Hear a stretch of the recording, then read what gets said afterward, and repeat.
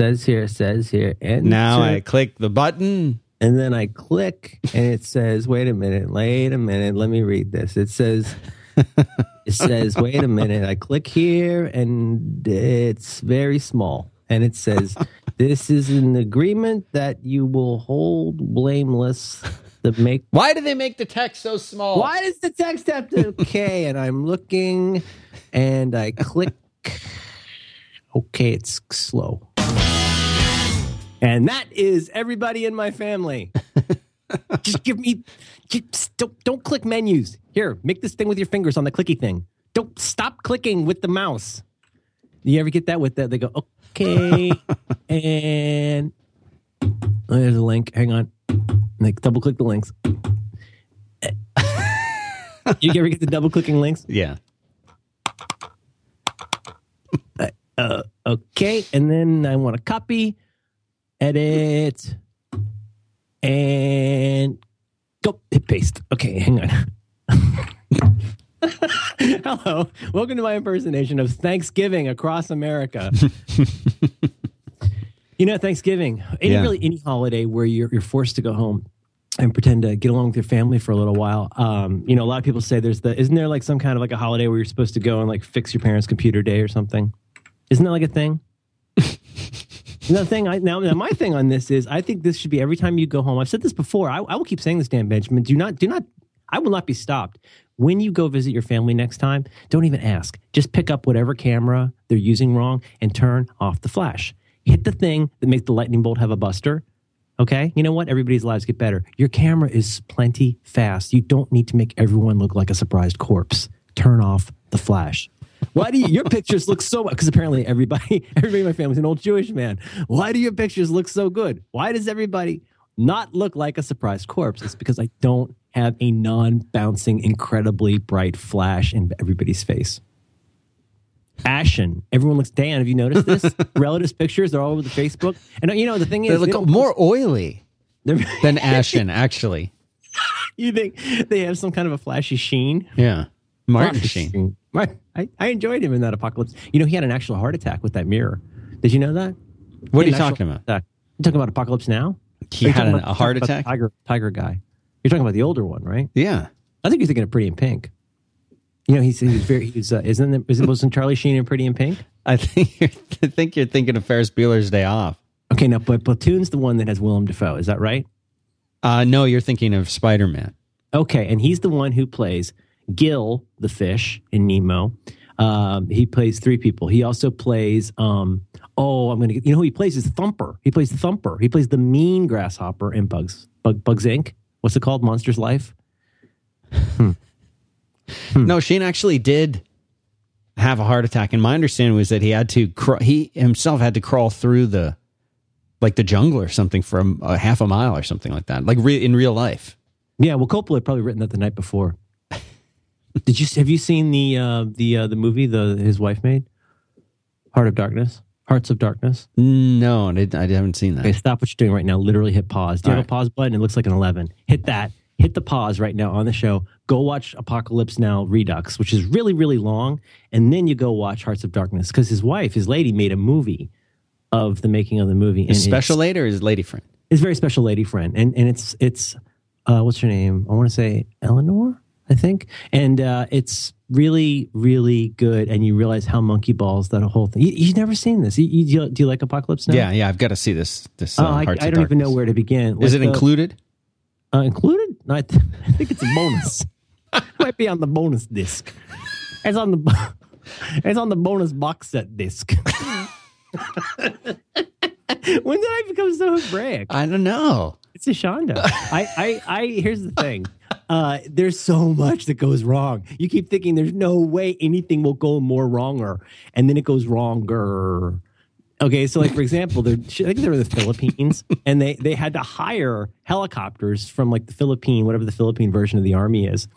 And so they're doing this scene that involves tons of explosives, blowing things up. You know, it's one of those Robert Duvall strike situations with the Wagner. And they're ready. Okay, and action. Stuff starts blowing up. And suddenly the Philippine helicopters get called away on a mission right in the middle of the shoot. The helicopters they have paid for. And everything's still all blown up. And then they got to start over. And he's writing it every night. Every night, I don't think Milius was there, but he's going back every night and working on it. And he loses his mind. He gets all Kurtz. And don't even get me started on the Brando scenes.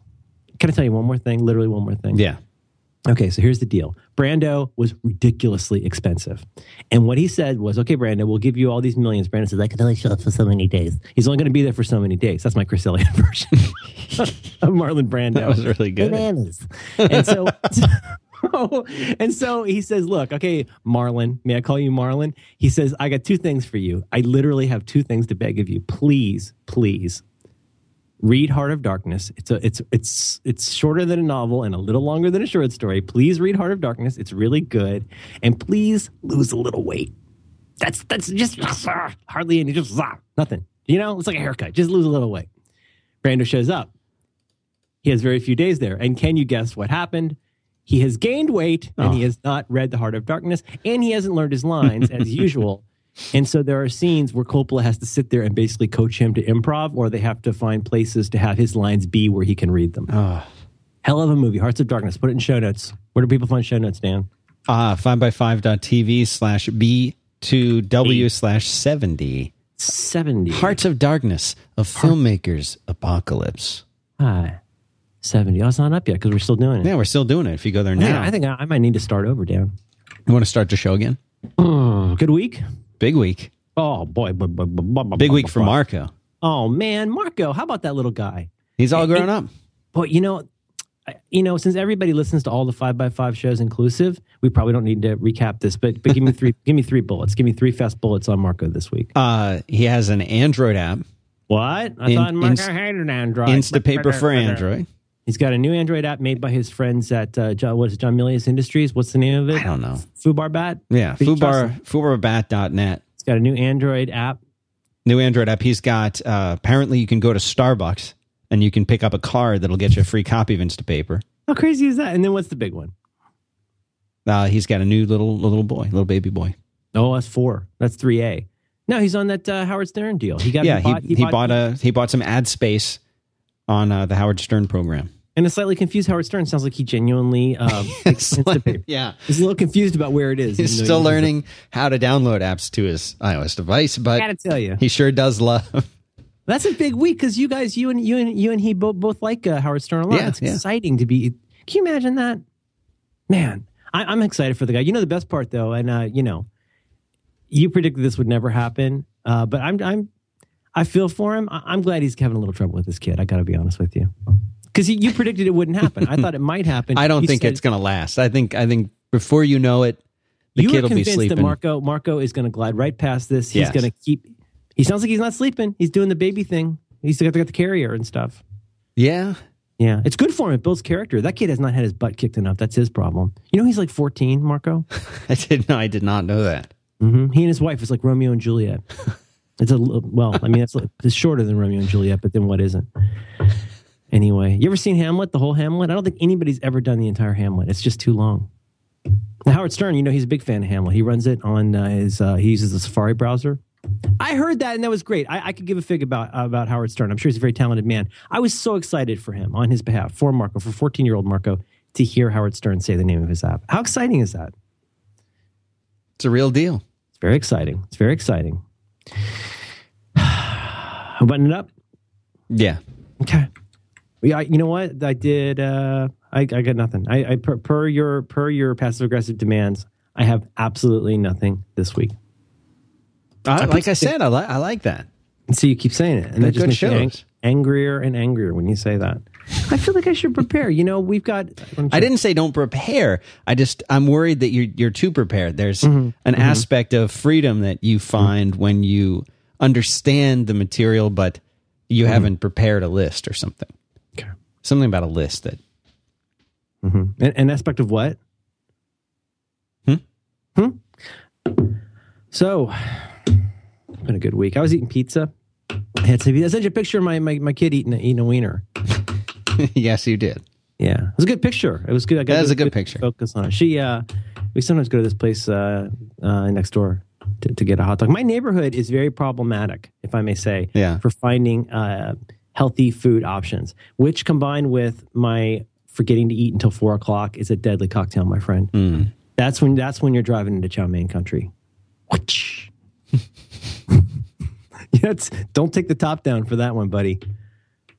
I go to this place across the street, and you order this chow mein. I think it's like $1.50, and it weighs 11 pounds. They give you 11 pounds of greasy noodles. I'm not going to refrigerate that. I'm going to eat the whole thing like a gentleman, and then lay down and just go directly to sleep. You don't get this anymore because of your sugar optimization, right? Yeah. You just don't get tired. Well, you get tired at the end of the day, but you don't have like the lull in the day at 3 p.m. where you're like, oh, I don't know if I need another cup of coffee. Yeah. Or whatever. You don't feel like that. You have sort of a even level block of energy that lasts, and then at night you're tired and you go to bed. Wake up, do it again. That sounds very organic. I'd be driving around, and I get like, I gotta get some food. I'm hypoglycemic, and my ex-wife would say, "No, you're just impatient," and that's not anything that involves blood sugar. Yeah, we were. That was the biggest. Hypoglycemic. Was that your diagnosis? That was a big one. That was a big one. Okay, and that was the worst part of it, because it after an hour or so after you eat, you'd be like really uncomfortable and angry and just feeling awful. And you'd think that you needed to go eat, so then you'd eat. And then the doctors are saying, you should eat 5 small meals a day. Well, let me eat 8 small meals a day then, and it still wouldn't be right. Now I just skip meals. You don't want 7 of them to be Snickers bars. No. Now I can skip meals if I feel like it. And I do. And there's no side effects to it. All we need now is a picture of you smiling, turned sideways, holding out the waistband of your giant pants that don't fit anymore. I love when people do that. When they show that they've lost their 600 pounds, and so they gleefully wear their giant pants. Now, hypoglycemia, is that the opposite of diabetes, or is that love? Love is what is hypoglycemia? Hyperglycemia is that diabetes? Diabetes.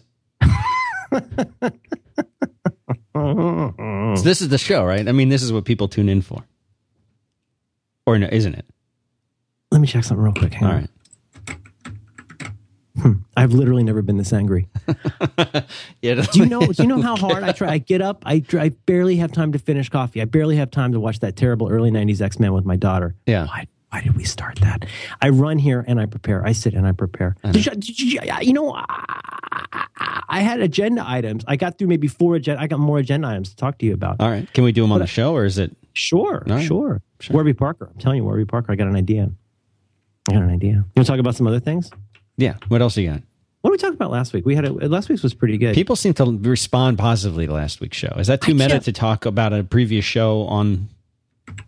Are you honestly asking me that? Yeah. Let me check something. Nope, that's fine. It's fine. I just checked. All right. Yep. I think actually that is a good thing, because that, in a weird way, sometimes stimulates further discussion. That sometimes can be a good follow up. I know follow up is the third rail. I don't want to get started with that, but we do have one bit of follow up, Dan, that I have to mention. You heard of that Squarespace? Yes. Squarespace is really good. They're really good pals, and you and I together ate the booger last week. Well, we shared the booger. We split the booger. We really messed up last week by giving the wrong offer code. We kind of gave 2 offer codes for Squarespace, and I just want to very quickly clarify. Well, first, I want to apologize to Ryan, because he's being super cool about it. But if you are looking to, this is not actually a spot. This is a correction. Well, technically, it's a spot. It's a meta spot. If you go to squarespace.com/back-to-work and you want to sign up for one of these stellar accounts, I'm going to literally read this to make sure I get it right. The offer code is laydown, one word. And with that, you will get all of the aforementioned specials. You'll get 10% off whatever you get on there. But again, last week we gave another code, and actually, oddly, that code will still work because Ryan's a gentleman and he went and fixed it. But squarespace.com/back-to-work, laydown is the correct code. As in, what's your parlance? Do you need to lay down? We get corrected on that a lot. So our thanks to Squarespace for forgiving us on 5x5 and Back to Work. Do you see how often we get corrected on lay down, Dan? Yeah, people are very confused about the difference between lie and lay. Mm-hmm. Lay is a transitive verb. Lie is an intransitive verb. And, well, you can't lie somebody. Please lay the book on the table is the example I remember reading. Is this why I had so much trouble in high school getting lied? Let me check something. Yeah. Okay. So last week, what did we talk about? Last week. Why don't you let me prepare? I wish you let me. Oh, we talked about. I don't stop you from preparing.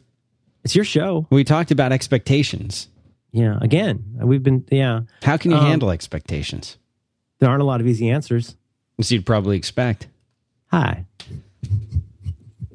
So what is this week's show going to be about? What people liked about last week is that we got into the topic very, very quickly. Oh, by which you mean you jammed the topic. The round right. I only took 10 minutes to life. Yeah. Okay. Only took 10 minutes to start the actual discussion. I went, and of course, as usual, because I'm a nervous little man who's constantly trying to figure out ways that he might not be the worst person in the world. I went back and listened to it, and my favorite part was when I got all mad. I like it every 8 weeks when I get all mad. What were you mad about? Like oh, just about why we do the goddamn show in the first place. Oh, yeah, then you posted like a little clip of that, didn't you? You posted a clip of like, this is why we do the show. This is actually almost an interesting topic, which is better than not having a topic in my opinion. Whenever I go to Kung Fu Grip to find this stuff, I always find that picture you have of Beast is just so weird. Have you seen that one? Yeah, I've seen that. With Kelsey Grammer as Beast? Yeah. What were they thinking? And he sounds exactly like Sideshow Bob. It's like he's not even trying.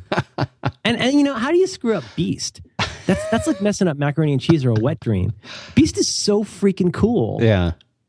And he's talking about tossed salads and scrambled eggs, if you know what I mean. Let's not get into the prison talk. There's two things I think would be interesting to talk about. Well, more. We could do some more follow-up on expectations. Always an interesting topic because it is a black box, if you'll forgive my saying. Mm-hmm. Knowing what other people think of that. I think that's really good. I'm not ready for the sleep episode yet. I haven't got enough sleep. B, I think we could talk about passive aggression because I think it's a very, very interesting topic that we mention in passing a lot. And it would be fun to talk more about what that means and then what that means. And what was my third idea? Passive aggression. Oh, I had a third one. Follow-up, expectations, passive aggressive. Oh, and why we do the show. Which sounds corny and meta, but we've never... It's been a long time since episode 1 where we've talked about... And I'm not talking about in the sense of going off on a rant, but talking about... it sounds silly, but like, who can be helped? who we have, let me put it this way. Like if you're a vegan and you keep going into McDonald's, like you're going to be so unhappy. Like there may be something there. You could gnaw on one of the little toys or something, assuming it doesn't have butter in it. Do they put butter in toys anymore? Probably not. Only the ones in China, from China. Okay. You're working a little bit ping pong. But I'd be interested in talking about any of those. You enjoy talking about expectations. I enjoy talking about expectations. I'll talk about any of that. Passive aggression I'm very interested in. Yeah. I guess that'll just have to be okay by me. It's your show. It's your show. We're talking about whatever you want. No, it's good. I like talking about your stuff. Dan, I have tried so hard to understand it. If it helps you, I guess, feel better to think that this is my show, I want to support you any way I can. I guess I would like to apologize if you had your feelings hurt by what I didn't do wrong. Expectations. Yeah. You want to do more on expectations? Well, I don't think that we beat the topic to death last time, but I think it extends into a lot of other areas of your life. Like last time we were talking a little bit about the personal life. There was one point, there was a crossroads in the last episode. There's a crossroads. And you said, do you want to talk about expectations more in terms of your personal life? And I blew right past your great joke about Back to Home. Did I say something? Yeah, it was funny. You said Back to Home. You do so many shows so well right now, Dan, that I guess I'm just amazed that you can remember anything at all. We should talk about passive aggression. I'm gonna write that down. All right. I'm happy to talk about that. I was saying we didn't really go into too much detail about the work side of expectations, really at all. We didn't go into that. I'm not saying we have to go into that. Oh, God, I would be so into that. Yes, yeah, and it's come up. When did it's come up recently? In I have a lot of little offline visits with people that end up informing stuff we talk about on here. Yeah. Which probably should come as no surprise, but can I read? There's somebody that before you do it. There's this person. I'll leave the person the person's name. Because when I read, I know you don't ever read the feedback, the emails that we get. Don't I? No. But here's one that came in that kind of, to me, related a little bit to expectations, because it sounds like expectations are this person's problem, maybe whether he knows it or not. First name, Cameron. I think it's the guy from Ferris Bueller's Day Off. Let my Cameron go. Hey, Merlin. No acknowledgement. Hey, Cameron. Okay. Here's my situation. Maybe it will make good for a show topic. My problem is that I have stuff I want to work on after my 9 to 5, but I feel I don't have enough time, mostly because I'm just plain tired after work and don't feel like sitting in front of a computer anymore. The thing is, I feel like my brain is ready to go, but my body is saying, take a break. Put another way, I have my attention on side projects, but I don't have enough good working hours or time left after the day job. It feels like time and attention problem for sure. Seems like I need to get more energy or care more. The thing is, I feel like I care quite a bit, but the lack of energy thing keeps winning. And he asks about advice. Now, to me, I know that he's saying this is a time and attention thing, but I also think this could be an expectation thing. Yeah, on a variety of levels. Mm-hmm. Yeah. What do you think? First of all, thank you to Cameron, because that's clearly, I assume it's a man that has listened to this show a lot, and that's really super cool. Yeah. He's touching a lot of my buttons very gently, which is how I like my buttons touched. So thank you, Cameron. And I don't think you can actually run a car backwards to take miles off of it, just for what it's worth. Yeah. Yeah. What kind of car is that? A Lamborghini? No. Ferrari? What is that? Hamburguesa. Maria Alberghetti. But that's the thing. Here you are. You go to work because you need to pay some bills, we would assume. Mm-hmm. You got bills, you go to work, and you come home and you're like, man, I got these great ideas, and you can't execute. I remember something that Gary Vaynerchuk said on stage at one of these events. And this was his answer. He was saying, people ask me all the time. I'm sure I'm paraphrasing, I'm getting this wrong. But he said something like, people ask me, how can I be more successful in business? When do I have it? When do I have the time, etc.? That kind of thing. And he was saying from 7 to 11 p.m. every day, if you have a job, from 7 to 11 p.m. every day, that's when you do it. That's when you work on it. And I wrote him an email and I said, I know you're an extraordinarily energetic person, but after you have your first kid, tell me if you still think that there's time to work from 7 to 11 every day. And still spend time, with your kids and being a dad and whatever. And he wrote me back and said, okay, we'll see. Now, I haven't come back to him and asked him. I think that his energy levels are different from most people's energy levels. But Did you ever get a kid? Did you ever get a kid? He did. Yeah, he made one. Was that an acquisition? Yeah, it was like a merger. Okay. And Dan Cederholm made that? I think the original design. Okay. But I think we talked about this a little bit early on when you and I had a conversation about, is it possible to have a side business? Is it possible to have a job? Is it and a business, and that won't they both suffer, and that the whole thing from decades ago? And I think this kind of in a way goes back to it, because you have a situation where here somebody is clearly saying, I go to work, and they what they didn't say is that they don't like their job.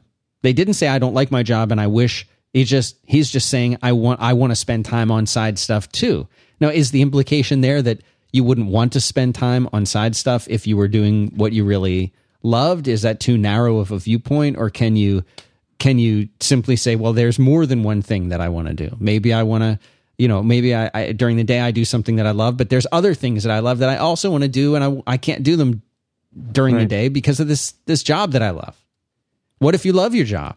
Mm-hmm. What if you're very effective in your job? What if people around you, as you walk in the door in the morning, hand you coffee and applaud you for the great job that you're doing and give you raises, and you feel like you're doing what you were meant to do and you're thrilled to do it, but at the end of the day, you want to do that other thing too? What if the problem isn't that you want to quit your job and that you're unhappy, which seems to be our theme a lot of the time? What if you actually like it, but there's more that you want to do? Mm-hmm. And that's fine for Merlin to just, have 3 jobs. You're drinking more coffee, aren't you? A little bit today. Yeah. Okay. I think this is I think it's good, and I'll tell you why. Cameron, let's move on to the power user stuff. Let's get away from, and by the way, I would like to get angry again later, because I think that's when I'm really good in fuego. Yeah. Vamonos. but let's talk to the Camerons who do care. Like you don't need the 101. Jared from Subway. What that mean? Jared from Subway. Oh, does he have big pants? Did you? Is this not you? No, it was what? There's somebody. I'm Merlin Mann on Twitter. Who's using the picture of you taped onto my body in downtown Austin? That one. Mm-hmm. His name is Look at Me, and he says, "Hi, I'm Merlin Mann. I'm doing my podcast with my good buddy Dan Benjamin, who is also known as Jared from Subway." Huh? That's not you. I assume that was you. No, you would have heard me typing. I heard all of those words, but I don't understand what they mean when you put them in order. Oh, thank you, fake Twitter person. It's sweet of you to take the time. But let's go to the pro level here. Yes, right? please. Let's get past the like Merlin yelling at you about whether you care. Yeah, and I like this expectation angle because it's a little bit philosophical, I guess, but I think there's some kind of hidden little bear traps in the expectations that are going to be there even when you get good at it. So I wrote down 3 things. So we're stipulating here that you're somebody who likes your job, you're somebody who needs to have a job, but you're somebody who also wants to do other things, and you may be tired, you may be just you have too much on your plate. You care about it all, right? And let's say it's all good stuff that you care about. And maybe some of that good stuff is having 2 or 3 kids, right? I think it's hard when you get to 3 because then you're outnumbered. Yeah. Like, how do you fly? Weight-wise, you mean? Weight-wise? Are you still making the Jared joke? Yeah, that's like a 14-year-old joke. No, I'm saying that you said you're outnumbered. Oh, okay. When you go in somewhere to a job, you have an expectation of what that place is going to give you. And because I'm a big dumbass who doesn't have a real job, I would say, okay, well, first of all, even if we assume that you're there for the money, oh my gosh, there's going to be so much more to your job than the money. The money will become the reason that you go into and out of the door, but please don't wait until you're 50 or 60 to realize there's a lot more to it than that money. But having said that, even setting aside the money, you are going to have expectations of that job. So expectation 0 in some ways is your expectation of that job. Now, soon enough, you will realize that may be supplanted by the job's expectation of you. Not to get all Yakov Smirnoff here, but when you get in there, you may learn a lot more about what's really happening there, and then those expectations will come along. And slightly related to that, and almost exactly the same as that, there's the expectations of the people who are in a position to tell you what to do and evaluate you, and have a direct role in how you're treated in terms of money and promotions and stuff. But then, really, as important are the expectations then of your peers, your colleagues, all the people you work with, people who may not have a direct line to getting you fired or promoted, but people who have a huge influence, right? So you got your expectation of work. You've got these 2 levels of work's expectation of you. And then this is where it gets thorny, because now you've got your own expectation of yourself. And to me, this blooms into 1,000 rotten flowers if we're not careful. Because one of your expectations of you might be, oh my gosh, I'm such a terrible human being. I'm doing this half-assed job at work. I'm doing this half-assed job at home. I care about both of these, but I'm not doing either well. I have certainly been in that rotten flower mixed metaphor boat. I've been in that position, gosh, so many times. But let's go further. These expectations of yourself. I'm the kind of person who reads and then responds to all of their email. Or I'm the sort of person who never drops the ball. But I'm also the sort of person that's always home on time. I'm the sort of person who's very responsive to what people ask of me. My expectations of myself are that I have this high standard of whatever the hell words you want for it, excellence or whatever. I do stuff well. That's who I am. My expectation of myself is whatever I undertake, I will do very, very well, which is fantastic. I think it's a very salutary, what's the word for it? It's really something to be respected if you do feel that way. But that is challenging, and not everybody can pull that off. And at some point, those expectations are going to collide with each other. Now, you say this is the point we make a lot. I think there are a couple points you make a lot. I think and they're good points. Is this where you get the angry part? God darn it. No, but your thing about how you have to commit, even mentally commit to something. Yeah. Rather than just kind of fiddling with it. Sure. that will also require a big change in expectations. Whether this show is about quitting your job, gosh, I really hope it's not. I hope it's about not tolerating the world treating you badly and acting like that's okay. That's kind of what I really hope the show is about.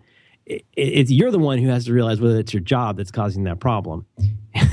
Or in this case, for today's show, your expectations of the job. So first of all, I just want to say, Hakuna Matata, good job. If you can pull off all those expectations, that's great. But you don't have any control over almost any of those expectations except really the ones you make of yourself. And those expectations, this sounds silly, but the expectations you make of yourself factor heavily into the expectations with other people, right?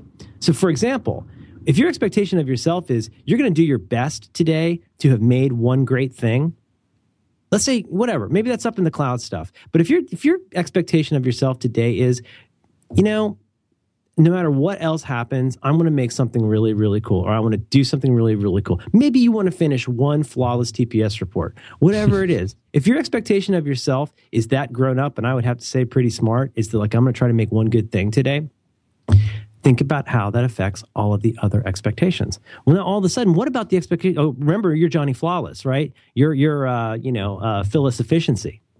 It's pretty good. That's really good. Thank you. And so you feel like you always meet everybody's expectations, including your own. Okay, so now what do you do when somebody wants to pull you into a quick status meeting about this project that you're very, very loosely associated with? Well, you got to meet that expectation, right? You got to go in and do that.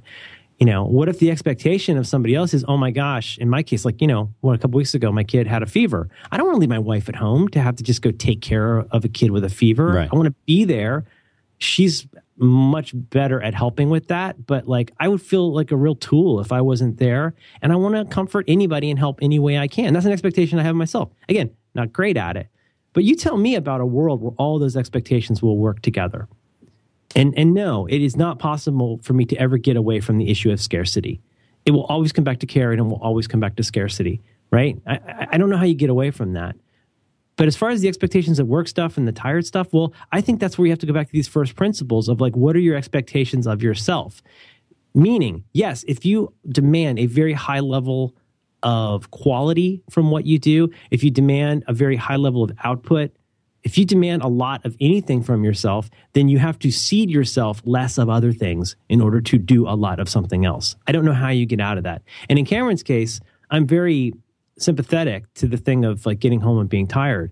I have to walk up a hill from my office to get to our house. I've mentioned this a million times, but with the backpack, and I'm usually running late, I'm going kind of fast. I got to get to the hill. Then I got to go up a flight of stairs and another flight of stairs. And by the time, I run into Cyclops, and Cyclops is very excited to immediately get Nightcrawler to jump straight into some serious rescuing. I'm exhausted. I just want to go up and drink some SodaStream and hang out for a minute and put my damn wallet on the table. Right. But Cyclops that Cyclops is kind of, the leader. Nightcrawler serves, at the behest pleasure. Of, yes. At the behest, if you like. Of course. And I am tired as heck. And I have to be honest with you, I have been trying to read Volume 4 of the Uncanny X-Men Marvel Masterworks for about 5 nights. And I've been I end up just sitting on the couch and watching Mad Men. I don't even have the energy to read a comic book, and I don't even have a job, guys. I am so sympathetic to this. Gary Vaynerchuk, he seems like a nice guy. He talks faster than me. He seems nice. He seems to spend a lot of time answering email. And still he gets all that stuff done. That's great. If he can pull that off, that's great. It sounds a little screwy to me, but like I say, he seems like a nice guy. But if that comports with his expectations of himself, then he's going to do great. I think the thing where we walk around feeling crappy about this stuff and where we procrastinate and where we beat ourselves up and where we eventually become that sad little man who says, that's fine for Merlin.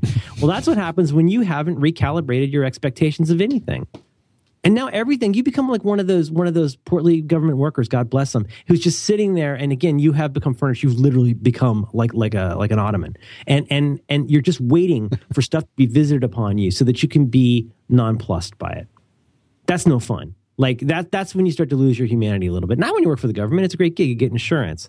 But when you become somebody who's stopped being sensitive to how that stuff can be hard, and you've stopped as I say, recalibrating those expectations. This is all over the map, as usual. But I don't know how we get away from this thing that we come back to a lot, which is, yes, the care and the scarcity. Well, you can care tons and tons about stuff, but at some point you have to set aside some things to meet your own expectations of taking care of the thing that you care about.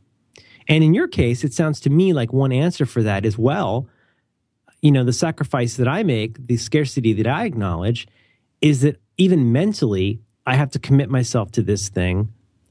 Otherwise, I don't have a chance of having it work out. Right? Is that fair to say? Like, yeah, I feel like that's your philosophy. Right? It's not something. Not to get too Buddhisty, it's not something I cling to too strongly, or maybe not as strongly as my wife always says that whenever I say something, it sounds like I'm very, very convinced or convincing of it, which, I don't mean to say that's the way it has to be, or that's the way that it is for myself. But when I've observed myself in the success or failures that I've had in a lot of different things, it seems like my track record is better. Personally, for me, it's better if I commit that way. For me, that's been my experience, and observing other people who I have seen try to do, that sort of. The right word, just spreading yourself too thin, almost. Otherwise, I don't think you need to defend that or explain it. I mean, it absolutely makes sense. It is hard for people, especially if they've never done it once. Yeah. Again, now of course we get back to the expertise thing, where anything you haven't done once, of course, it's going to be frustrating. And this, I made the joke about getting your butt kicked. The upside of getting your butt kicked is that you learn not only a certain kind of humility, but you learn that you'll survive. And that is nothing. There is no pill for that. There is no book for that. That's just going to have to be the hard knocks. And everybody gets them. Don't worry. They'll come along. You'll have plenty of opportunities to get that. But, one of the things we talked about last week that's so vexing in an office or work environment are, as we said, the expectations you don't know that people have of you, right? And for myself, I've always found this, in trying to unpack why work stuff is hard and why email is hard and things like that, I keep coming back to this idea that there are these expectations that you have trouble meeting, but there are all these expectations you kind of don't know about. And just not to rehash too much, but for example, you might not realize how important it is to this person who is, let's say it's somebody who's very careful about email. Let's say it's even somebody who's very careful about being on time. You may never know like how seriously that person takes sending another person an email. Oh boy, I got a story for that. Yeah? Oh yeah, when you're done. It's almost done. And so we talked about that last week, but I think we should do your story and a sponsor. But just to wrap up this one part and get you licking your chops for the next part, that's such a disgusting phrase. I like it. Is that like when a wolf looks at somebody and they're hungry and they turn pork chop? Or like when the dog if you have a dog, if you're unfortunate enough to have a dog for a pet and it's dinner time, you walk over to get the dog food and then it's just sitting there staring at you. But I mean, if I look that up on Wikipedia, is there going to be a part of a dog's face called chops? Oh no, it's the worst. Can you imagine that having a dog? Oh, Ugh. Can you imagine it's like I just threw up in my mouth a little. Oh, God, please never say that again. It's the worst. Where's the beef? Oh. But here it comes, and you knew it was coming, if you know what I mean, is the your expectations of yourself, right? Because again, now, if you're an honest person, and you're the kind of person that I was talking about and getting all angry about last week, if you're somebody who does go and talk to people when you think there's a disconnect at work, and boy, they're just rare as hen's teeth, finding people like that. But if you can find somebody, if you are the sort of person who will go and say, talk to Johnny one email and say, wow, I'm sorry if I didn't deal with this in the way that you want. But again, you may not know that. Let's say you do know that and you go and you deal with this. Well, then now you're really recalibrating two different expectations. I don't think this is quite as silly as it probably sounds. Johnny one email has to have some sympathy or empathy for how you work, and it sure would help a lot if you have empathy for them. And you know what won't work though? If everybody you work with is flawless and forgiving and perfect and awesome and on time and on budget and on point, that doesn't change the fact that if your expectations of yourself are out of alignment with reality, then you're going to be a sad little man a lot of the time, and you will start to procrastinate and you will get mad and you will never you will be very lucky if you ever manage to do anything that makes you happy. Because I think that is a kind of self-perpetuating anhedonia. It's that unhappiness that feeds more unhappiness if you're constantly at odds. And I can give you what I think would be some great examples of this. Let's go straight back to the running analogy. Mm-hmm. If your expectation of yourself is you're somebody who can run a marathon, but you've never even gotten the shoes on and walked out the door, like, when does that get better? Well, it gets better when you realign the expectations and say, well, what I really am is somebody who thinks a lot about running, but I need to be somebody. The expectation I want to make of myself is that I'll find a little bit of time every day to do this. That's a much more realistic expectation.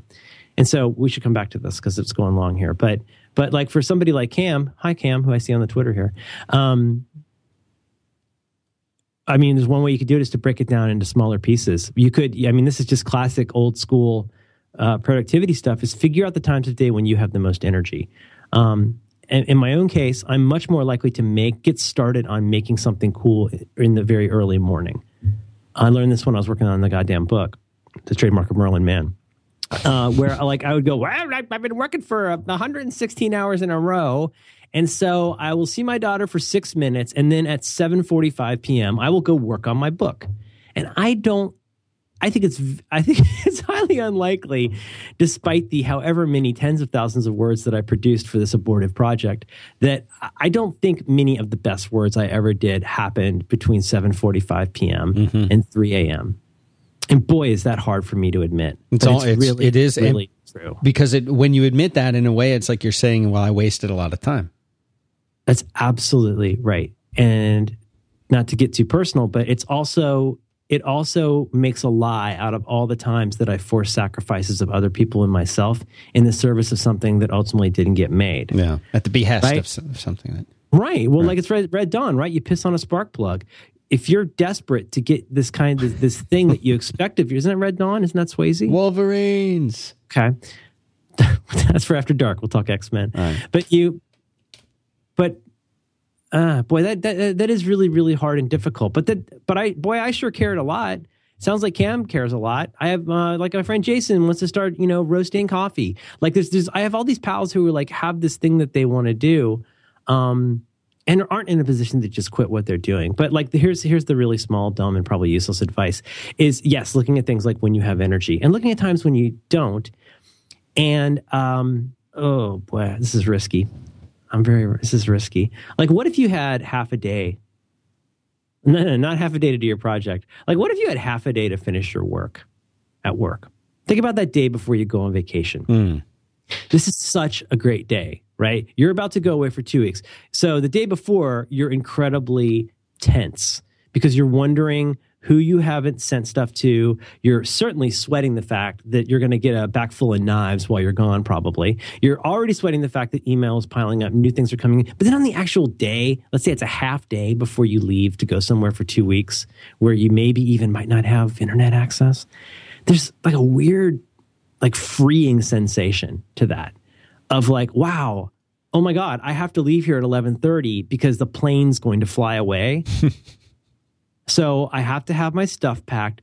And for somebody with ADD, that compression is so awesome. There's such a huge amount of compression to going, oh, okay, well, I just realized that worrying about these 14 things is so beyond useless because there's no way I'm going to be able to do those today.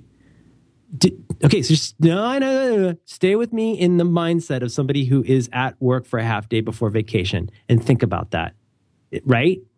Doesn't that sound familiar, Dan? Very. Where you're going, I got to be out of here. Yeah. I know this one thing I've got to do. I have got to talk to this person who's going to be filling in for me on this aspect of my job. I have to do that. I have to set my away message in my email program. I have to take my old tuna casserole out of the refrigerator or I'm going to make Janice mad. But you know what you're not going to do? You're not going to grab that stupid 50-item to-do list with all that junk on it that you know you're never going to do. I know, not you.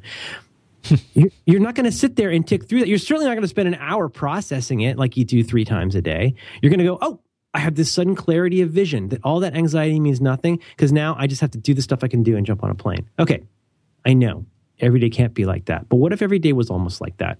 What if you had to get done a huge amount of stuff in, I'm not going to say 4 hours. What if you didn't have 8 hours to work today? Because if you have 8 hours to work today, you could probably stay at work for 12 hours and still find a lot to do. What if you arbitrarily said, I'm going to have the balance of my most interesting work done before I take a break in the morning, and I'm going to have completed everything that's extremely important before noon. Because I'll tell you what that is. That is some serious career cross-training. If you start doing something like that, you know what you're not going to be? You're not going to be on your ass at 4:30 freaking out. You're going to get into that mindset of saying, I know I'm not going to do 14 things today. You know, I'm not 9. I don't just think that like fantasy things happen and, hobbits will come out of the desk and, help the elves make my shoes or whatever. That's not going to happen. So the practical component of this, to throw back to you and your story in a second, we should do a sponsor. Yeah. But the practical component is that one of the first expectations that I'm not saying you have to change of yourself, but you have to recalibrate of yourself is what kind of things are possible and what kind of changes could make the most important parts of those expectations really valuable. The obvious one, if high quality matters to you, it's again, project management. If high quality matters to you, then you're going to need more time to do it, or you're going to have to become Superman, right? Mythical Man Month. How are you going to suddenly become 10 times more productive than you are right now? That's really ambitious as an expectation. But I guess I feel like, the jobs are like closets where, you'll always you will always fill every closet in your house. You're never going to have an extra closet. Ain't that the truth? Am I right? You're right. It's true. But work is like that too. If you didn't have to run and get that plane, you would have sat there and looked at those 14 to 50 things that you wouldn't have done anyway. And you know what you did? You did 3 things you had to do. So if you want to go roast coffee, or you want to make an oil painting, or you would like to go volunteer at a soup kitchen, or you would like to go do something after work, well, maybe one way to do it is to not be so shagged out by the end of the day because of all the things you haven't done, by not meeting your own expectations. Maybe the new expectation is, I realize that it's really my life that is at stake here and not simply my quote-unquote job. And once you take that super duper seriously, other people's expectations of you will change too. Because if you stop overcommitting to things, then the expectation will be that, I know this person has credibility and will do it when they say they will. And if they can't, they won't accept it. And yes, this is where it gets fancy, but this is how you get to roast coffee and be with a kid, is doing stuff like this. That's enough ranting. You should tell your story. So we're back to Johnny One email. So somebody who takes communication seriously, some people in the office take these things very seriously. Other people do not. Some people will ask you to cut their steak 3 times a day, and other people just don't respond to email. Yeah. Anecdote. A personal one, deeply personal. My cousin, he is a electrical engineer, like his father before him, and he does work like This is one of those things you hear this and you're like, I don't even get it. He does antennas. He does I don't. There's like a whole science. He does antennas. He does antennas. Like his entire career at Focus is his master's degree and beyond antenna technology. So this is what he does. So I figured to him to solder, or as you say, solder something would be something pretty easy. And I wanted to make a guitar pedal. I'm thinking I'll make some kind of cool fuzz pedal to trick it out. So I haven't soldered anything in a long time, and I don't know how to read these, diagrams. You can download diagrams for like classic fuzz pedals off the internet, and I thought it might be a fun thing. Maybe my boy's a little young, but maybe it was something we could do together. So I emailed my cousin. I said, Mike, where can I get started? Can you recommend a book for somebody like me who has never actually soldered anything meaningful since I upgraded the RAM in my, Commodore 64? Or Tandy. Maybe it's a Coco. Anyway, can you recommend something for me? Where do I get started in this? And he wrote me back. I didn't read the email that he wrote me back because it immediately got piled under about 1,000, 1,500 other emails that are all very, very important that I am unwilling to declare bankruptcy. I am reading them all. I am replying to them all. And I saw it in there. Like I saw it come in. I said, oh, great. That's him. He's going but I'm not there yet. So a few weeks went by and I had a call with my mom over the weekend and bringing her up to date on everything. She's like, listen, I went on a walk with Aunt Rita, and she let me know that you had emailed Mike with a question, and he wrote you back, and he hasn't heard back from you. I'm like, oh, yeah, that's true. I'm really behind. I'm sorry. It's family. Can you please email him? It's family. I'm like, yes, I will. I will email him. I'm sorry. Because it would make it easier for me with Aunt Rita. If you could just... Okay, so I went home, I emailed him right back. But for me, if I don't hear, if I send and receive so many emails, I'm so swamped with it, so far behind it. I'm so close to that point where I just want to say, if you emailed me, I'm sorry, I'm never, just throw my hands up, never gonna get it. I'm sorry. Right. I can't, I'm not willing to do it yet. But the point is that to me, I'm dealing with hundreds of emails a day sometimes. So that one that my cousin sent, which might have been one of 5 he sent that week, I don't know. But I'm guessing outside of his job in electrical engineering, he's probably not doing a lot of emailing. He's not like a Facebook kid. You know what I'm saying? It just, so to him, this was like an important email. He received an email from me. Doesn't happen all the time. He took his time to write me a thoughtful response with some resources in it. And I was too much of a busy jerk to write back to my own cousin. And that, I'm not saying he thought that, but that's how I felt like after I really thought about it. I'm like, man, what a jerk. Of course I should have written him back first. And now my aunt is talking to my mom. You know what I'm saying? Like, and to me, it was like one of 200 emails I got that day. I hadn't even read it. So it's like understanding that and people's perceptions and expectations of you and setting those correctly can be very, so of course you would look at this situation now and like, of course I should have prioritized that one. But I didn't even know that it'd come through. Disagree. I don't know. First of all, Dan, while you were saying that, I already thought of 3 examples from very, very recently where I had almost exactly the same experience. Really? Oh yeah. I mean, but I think you nailed it though. Hopefully in kind of a value-free way, but like you're somebody who gets and you get and send a lot of email. It sounds like he's a fellow who probably doesn't. That's what I think. Yeah. That's okay. Which sounds obvious to everybody except that guy. Right. Yeah. Over whose emotions you have how much control? Yeah, none. Right. Okay, and this is where it gets complicated, but it is family. We've talked about this before. The guy who saved my father's life that sends me things about Obama not being from America, and you could do a certain amount of filtering, but the trouble is that I was with you up to the point of like you should have prioritized that better. Well, how many other emails in your inbox should you have prioritized better? Well, all of them. Every one of them. Yeah, all exactly. Right, but then what? Now, are you going to have time to even do this nonsense with me if you're reprioritizing all of your email? Because the reason that is so complicated, I know this is obvious, but it's worth saying, is that disconnect in expectations, and like so let me add a little bit of hair to that bald spot. You ready for this one? Oh, you know what? I can't even say it. I can't even say it. No, I can't because the guy's already pissed off at me. But like I implicitly said that I would go to a thing involving with my family. Mm-hmm. I did not go to the thing, and then I did not kind of acknowledge that we had not gone. And then after I was contacted about having not gone, mm-hmm. I didn't respond quickly enough to the note about not responding and then responding about not having gone. Mm. And then I think there might have been another email after that. So I'm deep in the emotional debt stack. And because it's somebody I like a lot, and because it's somebody that I respect a lot, and it's because it was somebody with a lot of what John Roddick would call dignity,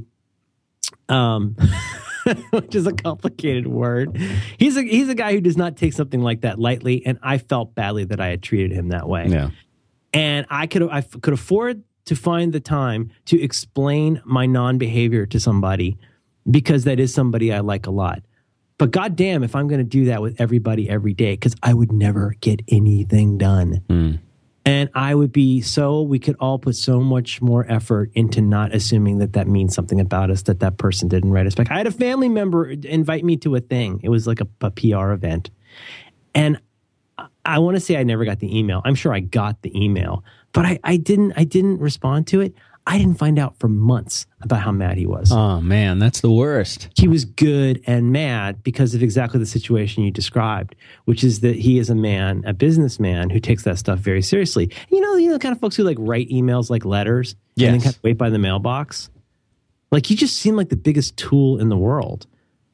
And so what do you do? Well, you do one of those like, I answer all my email with 5 sentences. Hello, I'm a signature that says I check my email twice a day. Okay, well, that'll help a lot because now you didn't answer their email and you're kind of a dick. Like there's no way to solve that. I have tried all of those, right? There's actually services you can sign up for now that won't let you write more than 140 characters, right? I mean, which is like buying some kind of an aperture. I think I've heard of that one. It's like buying some kind of an aperture for forcing you to eat vegetables. It's like, I'm not sure you're solving this problem in the right way. Did you want to talk about something? Yeah, let's talk about that thing. Tell me about something you like. I like Igloo. Igloo. It's the new digital workplace, igloosoftware.com. But they made us a special URL. Dan, you told me about Igloo, and I said, I've heard you talk about Igloo.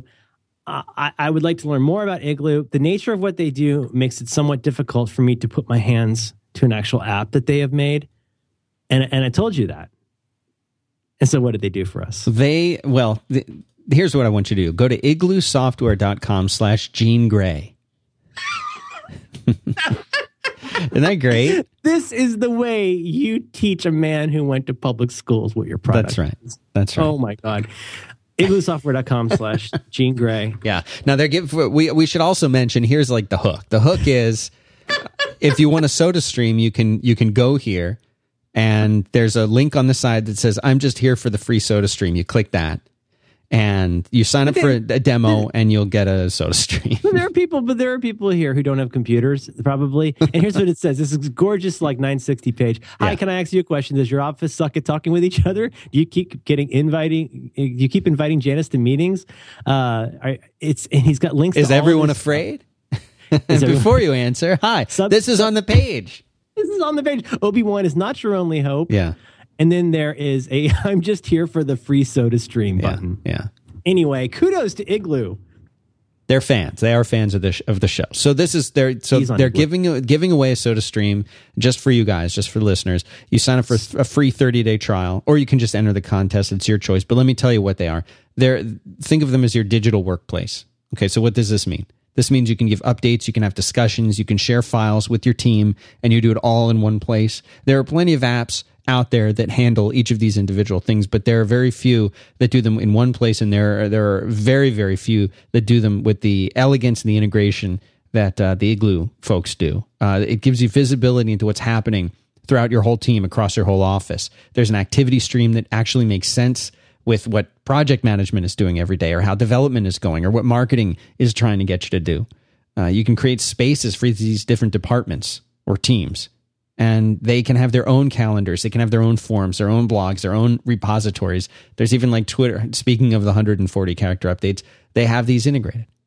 You can even make private spaces. I might have a job today if things like this existed. When I had you might be willing to be employed. My job used to be spending all day trying to make things like this work without these tools. Right. That was my entire job, was trying to make people talk to each other in a sane way. You were the guy. And it's all here, and it's beautiful. It is completely beautiful. And look at that. You can totally customize it. You can, if you're worried that, is this insecure, they encrypt everything on the back end. They have SSL for you to connect with if you want SSL. If your boss says, is it secure? Yes, it's secure. They'll tell you how it's secure. You can customize it, make it look. They actually built one for 5x5, and they made it look exactly like, for better, for worse, they made it look exactly like the 5x5 website. But that's just showing the power of what you could do there. Can we do this? Can you and I use this? Yeah, we can use this. So should I request a trial? Yeah. I'm going to request a trial. All right, will do you it. Use it with me? Yes. We get in my space? Yeah, I want to be up in your space. You'll be up in my space. Will you be in my activity stream? I will. Really? You like that kind of thing? Do it. Okay, you know what? We're going to do this. So igloosoftware.com/Gene Gray will show you your support for the show. It will show you everything that we're talking about, and you can get your SodaStream. And they actually do give these things away. I don't know how many. I don't know if it's just one, or if they're giving away, who knows? Maybe they're giving away one to every person who fills out the form. I'm not promising that. have a feeling they're not going to give one away to every person who fills out the form. They probably aren't. That's why I said I'm not promising anything, but who knows? Did you just use weasel words? Is that like when you say everybody who signs up on the page? Is that a weasel? SodaStream will be available. Doesn't say. No motorcycles after 3 p.m. Oh wait, there is a rules and legalese page on there. This is pretty. Contest rules. Dan, this is what a great time to be alive. They're selecting. No, they're just randomly selecting one winner. So it's. How do we know it's random? How do we know there's enough entropy? I don't know, Lyric. I think this is terrific. You got igloosoftware.com/Gene Gray. You know what? I'm going to toot this. Do it. I'm not usually a tutor, but I'm going to toot this. I'm going to say winner by acceptance of any prize agrees to release sponsor from any and all liability claims or actions of any kind whatsoever for injuries, damages, losses to persons and property which may be sustained. Anyway, that's the page. You can read that. Okay, let me see. I click. Let me look. Okay, it's click Igloo. Okay, and I click. Oh, wait, here's a link. Okay, there's a link. Got it. The world is your workplace. I'm down with this. Dan, we're signing up for this. Did you know that for at least 30 days? We're going to sign up, and then we might win a SodaStream. Are you going to use this with me? Is they have an enterprise edition that we could use? Yeah. It's all enterprise. Okay, I'm signing up right now. What's the name of our company? Should I say back to work? Yeah, back to work is good. Okay. I'm going to do it. I'm doing it right now. I just want to say, and who's the nice young man from Igloo Software that I've tooted with? Oh, the guy that you're going back and forth with the CEO who's got the mystery beverage? That sounds like some kind of lysergic Sherlock Holmes story. The guy's name over there that I deal with over at Igloo is Marco. Not the same Marco. Marco sub 2. Marco with a K. Really? That's awesome. I know. I'm going to put my real phone number in too. Boom. I'm signing up for it right now. Well, I would just like to say thank you very much for doing this. And we're going to use this product. And just have this one spot, right? But we'll come back and talk about it anyway because the Gene Gray page. Yeah. Man, you know how to get me. You understand me, Marco with a K. You know where I live. You know how to get into my activity stream, my friend. Oh, we'd like to thank our friends at Igloo Software for supporting 5x5 and Back to Work. Gene Gray.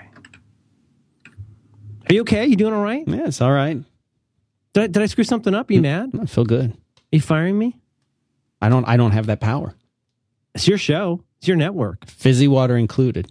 Huh. I signed us up for a Twitter account. I don't know what to do with it, but I signed us up for a Twitter account. It's B2. Well, no, you don't want me to say it? There's nothing there. It's just a picture. B2. Go ahead. Don't put it. No, it's all right. It'll be in the show notes. It'll be a little surprise for people. Oh, look at that. Oh, why don't we use your I want to use your avatar for it. Why? We got that nice logo with the thing that Jordash made us. Well, whatever. It's your show. It's your Twitter account. I sent you the creds, didn't I? I got the creds here. I'll send you the creds. I was never sent those. Coincidentally. I like that the location is Austin, Texas instead of San Francisco. And look at me. I live in San Francisco and I climb stairs and hills. It's very important what I do. I got a bell? Very important. I know you don't listen to Roderick Online, but I got a bell. I do listen. No, you don't. I'm behind, but I do listen. Well, the last three have been pretty good. And there's a new You Look Nice today. Oh, I did see that come out. Adam's funny in that one. He talks about getting Bloody Mary mix on his shirt. It's pretty funny. Yeah. What is the deal with travel? Who's coming up with this stuff? Jeez. Progressive aggression. Never soldered anything meaningful. Well, we've got a big fork in the road here. Do you want to go more with the people who are mad you didn't answer their email, or do you want to go with the expectations at work thing? I think there's still a lot to discuss with the expectations at work thing. We could also talk up the practical component of changing or adapting or recalibrating your expectations of yourself and others. Is that lame? You can hear me, right? I like the idea of recalibrating. But I have to think about it because as you say each one of these things, they each sound appealing, so I got to weigh them out. I talk kind of fast, don't I? Yeah. Okay. But such is common for people in San Francisco. Man, we're not worried about being understood. We're worried about being loud. Nah, I have a streetcar. The recalibrating part. There's a thing that I always worry about, and the thing that I always think about. I hate being stupid about the same thing for a really long time. I'm okay with being stupid, obviously. What drives me nuts is not realizing how stupid I was about something for a really long time. I'm not trying to say that you as an audience member and listener is being stupid, but I just say that for myself, it drives me crazy when there's something that should have been kind of obvious to me that was there for a very long time. And I walked, maybe, I don't know if it's blindness or if it's certainty or if it's habit or precisely what it is, but like there's this thing about just where you just wander around carrying this same kind of emotional debt with you all the time. And let's be honest, the kind of you could also be walking around being a person who's like Johnny Efficiency, who thinks, I'm great at this stuff. There's no improvement opportunity. But you also could be a little bit of a sad sack who's thinking you're never reaching your own expectations. You set a bar so high for yourself that you're always disappointing yourself. And consequently, you stop giving yourself permission to do cool stuff because that's the muscle you exercised, was the one of being disappointed with yourself. Is that going anywhere? I like that. And I'm trying, the reason I'm hemming and hawing and being all over the map is I'm trying to avoid rehashing the care and scarcity stuff, but it's so hard not to do that. Let's take it from this angle. Let's take it from a different, more humane angle. I do this talk about meetings and ways that one can improve one's meetings. And I like to think that the thing that distinguishes my talk or this particular take on it is that it's not a typical back to work polemic about blah, blah, blah, emails hard, meetings are hard, and dee. Josh isn't here this week, so I hope someone's writing all these down. I hope so. I'm liking never soldered anything meaningful. Like I say, nobody thinks they're a bad driver. Nobody thinks they're bad at email. Everybody thinks they're great at French kissing, and that's because they've never asked around. But if you were to start asking around and you found somebody who had perhaps been drugged, I don't know, phenobarbital, something, they might actually tell you the truth. They might go, actually, it's not even that you're not that great at it. It's that you're not that great at it and you think you're great at it. And boy, that's really, really hard. For somebody who is open to the fact that they're not great at something, that's somebody that you can work with if they're being honest about it. The troubling part is somebody who won't even acknowledge that they're not that great at something. And I think this is where we get into some of the complexity at work. So the meeting thing. Everybody hates meetings, right? You hate how much everybody else's meetings suck. Meetings suck. Oh, I hate meetings. We waste a lot of time. How many people have ever really stopped to ask how good their meetings are? How many people have ever stopped to ask how much they prepare and how much they respect other people's time in meetings and attention for that matter? And that's why this meetings talk, that the reason I like it is that it does involve what I call first person transitive, which is the notion that instead of trying to say to this generic group of people, hey, let's make meetings better, what if we took a different approach of saying in a much more muscular way, hey, I'm going to make my meetings better. You guys can suck a nut. My meetings are going to be awesome from now on. And if you're feeling super courageous and you want to put on your brave pants, you could go, look, it's even okay if these other meetings suck. Now, that doesn't sound complicated, right? On the face of it, it seems like you could just go in there and be all Braveheart and have great meetings. But the truth is, if somebody had a meeting before you that runs late and you, as is your value, start that meeting on time and end it on time, that is incredibly disruptive to the rest of the company. Yeah. If the culture, that sounds really simple, but it's not. If the culture is your company is basically just whatever, there's your mission statement. That's not your mission, it's your reality statement. Just whatever. Oh my gosh, no, you're not allowed to start your meetings on time, because Jimmy Joe Bob from BizDev has to go over here and talk about his shoes for a while. So he's probably going to be kind of late. And then if we start late, he's going to come in and we're going to have to catch him up because he's been thinking about his shoes. Well, that is disruptive. And that does take a certain amount of courage. But that's first person transitive. And again, you don't have to be Merlin Mann the jerk about it. But what if you started taking a more muscular position in this? And there's words we use about this that are heavily value laden. Things like, are you 6 and act like a grown up and stuff, which are there for dramatic effect. But let's talk about expectations with that muscularity. Is that cool? Yeah. Okay. Yes. this takes a lot of courage.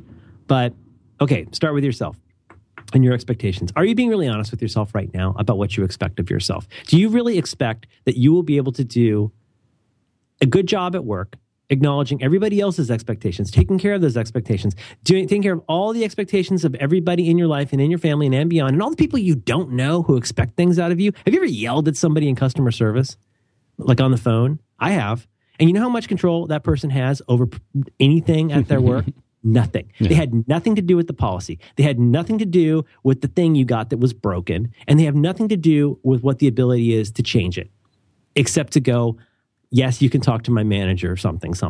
And yet you yell at that person. Well, think about that. Think about that all day long. That person has to get yelled at because that person demands satisfaction, the person who calls them up. Well, they don't have any control over that. And you don't have control over anybody else at all. And yet all those expectations exist. So at the very heart of all of this, like, what is your expectation with yourself about how well you have to address everybody else's expectation? That sounds a little loony, but I think that's really true, because I think you are on a fast road to crazy if you think you have any control over that, and if you think you have the ability to ameliorate any of those unmet expectations, especially on a case-by-case basis. Because again, Dan, like my pal who thought I was coming to the thing, yeah, your family member who's mad you didn't respond to the email, right? Do you have any sense right now about what percentage of the stuff in your inbox might be close to that situation? Because I have no idea, and I hate thinking about it. Yeah, probably all of it. It's probably the only safe assumption. Well, there's only there's only one option for pleasing somebody when they want something from you, and that's to do it freely and immediately. And pretty much everything else will fall short. There aren't that many people who really want something from you that want you to take your time, and that's hard. But okay, so first level, like, are you okay to live with all of that? And then are you willing to have a certain openness about, as we say, recalibrating those expectations? And then, of course, we get to the annoying hard part, which is if you are discovering that there are expectations that are starting to really, really push you down and they're not resolvable, then you have to do the thing. You have to start having the conversations with people. And let's as long as we're making this our greatest hits collection, right? Let's look at the managers. And if you are a manager of people, do people really understand what the expectations are and what the rules are for meeting those expectations? Because as I've said, I don't think that's always as clear as a lot of people think. And going back to the very beginning, your expectations, what did I have here? Your expectations of the job, for example, what your job expects of you and what you expect of you. Have you updated those recently? Because, what you saw on Craigslist will probably be pretty different from what you thought it would be even on the first day of work. A week after you're into a new job, it's going to feel even more different. A month into a new job, which is an increasingly less new job, it might feel really different. And I have a pretty good idea that if you stayed at that job for 5 years and you went back and read what you saw on Craigslist that made you want that job, there's a pretty good chance that it's not completely up to date. Haha. Okay, well, have you changed your own ideas about that job as a result? Because you might be able to do a better job of what you do at work if you do realign that. And of course, as we end up having to mention sometimes, you may also realize that it's not really the job you want, or the expectation that you really need to ask of yourself is, does this still have a place in the person that I want to be? But I got to say it, I don't know how you deal with the world without making your peace with the fact that you can't control other people. I have no idea how you sleep at night, how you stay sane, and how you become anything but a frustrated and angry and sad person until you accept that you have zero control over other people, which is very easy to say and very difficult to do. But, how did it work out with your brother-in-law? Did you mend that fence? You mean my cousin? I'm sorry, your cousin. Yeah, I don't know that he was who knows, because I heard it through the grapevine, but I wrote him back and I said, thanks, sorry it took me so long to get back to you, and I haven't heard back from him. I don't think, I'm not trying to, I don't think that's helpful. No. I don't think that has anything to do with how that person thinks about it, because in fact, it could worsen the insult by saying that.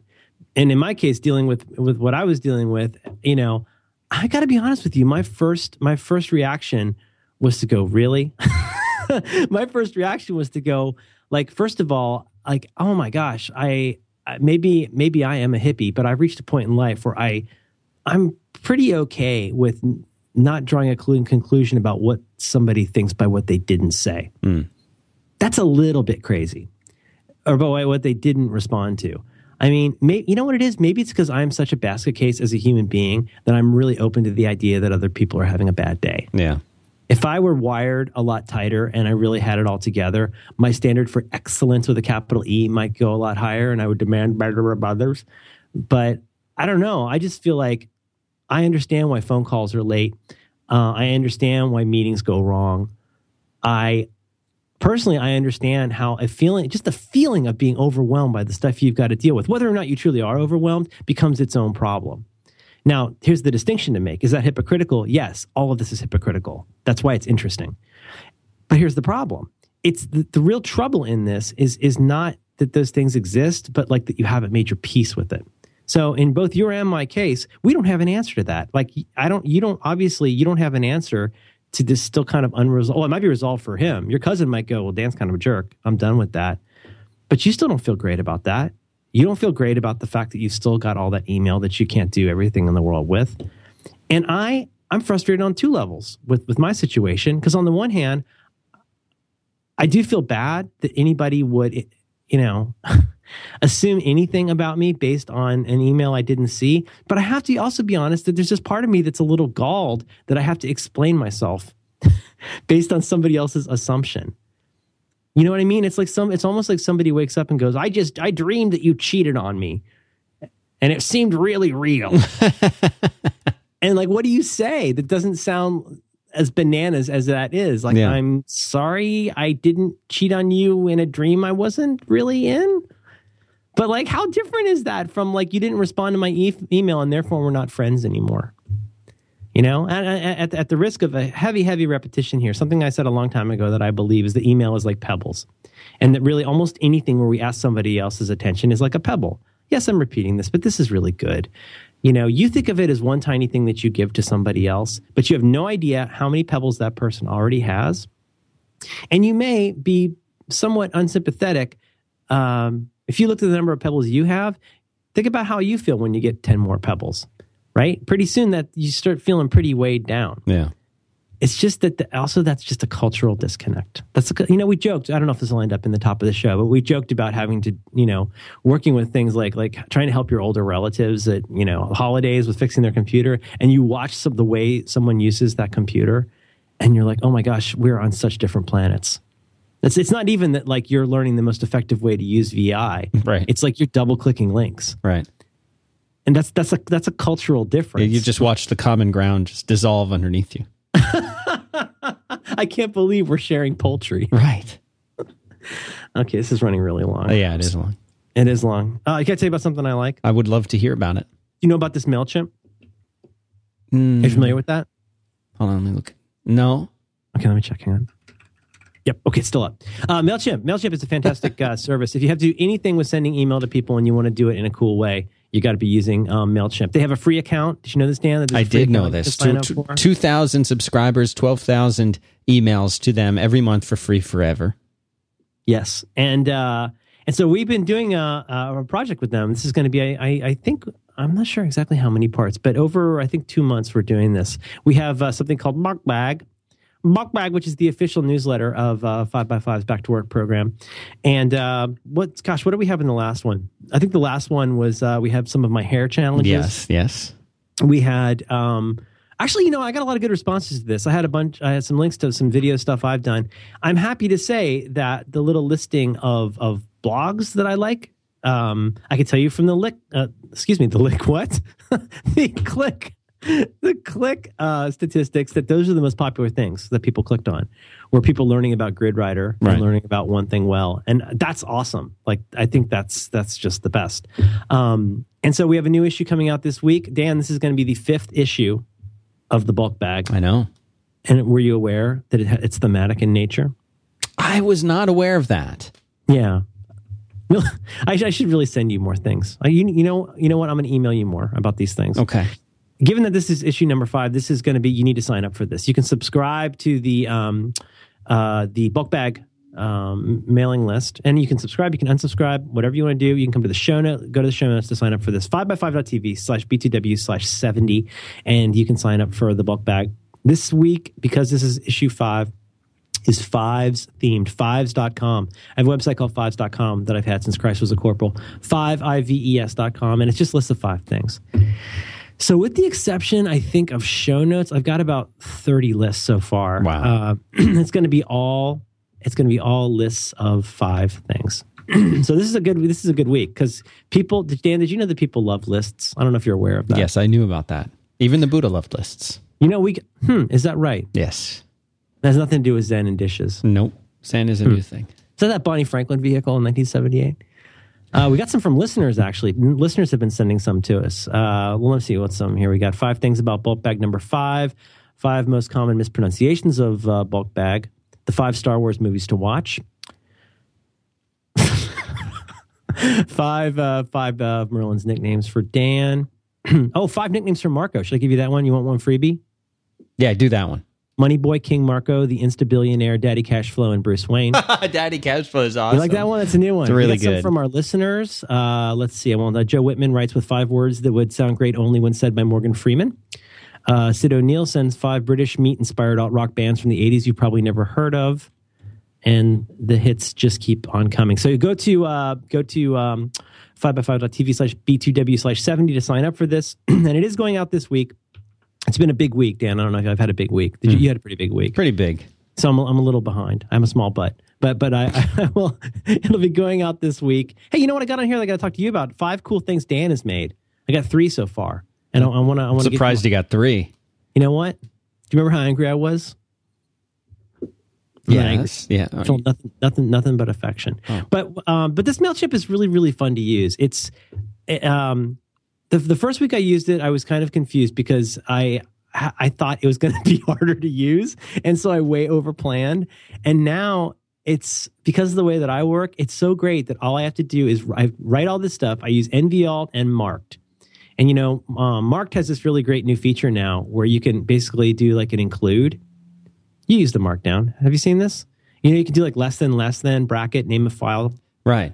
And it'll do it as an include, so you can have one long document. So I just throw all this. I have separate documents for writing all of these. It spits it all out into one Marked file. I copy that HTML out of Brett's wonderful app, and then I just go paste it in and send it. And that's all there is to it.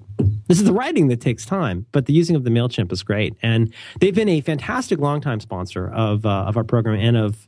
Would you say they're an anchor? They're an anchor for 5by5, wouldn't you say? Very much. If there is an anchor, it is certainly them. Yeah, not in a Connie Chung sense. But they've been super supportive, and we hope you will sign up, and I hope you will sign up also for the free account because it's a great service. Costs almost nothing for the free account. Almost nothing for the free account. Yeah. Can you have as many as you want?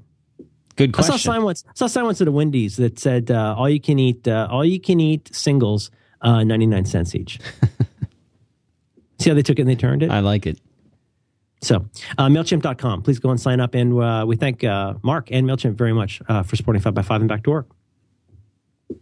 I want to come back to management because we keep dancing around that. But I gotta go. We gotta journal. We gotta tungle it. Really? You gotta go? I gotta go. You gotta go pick up camp? I need to be available to do that right now. You don't have your phone nearby? No.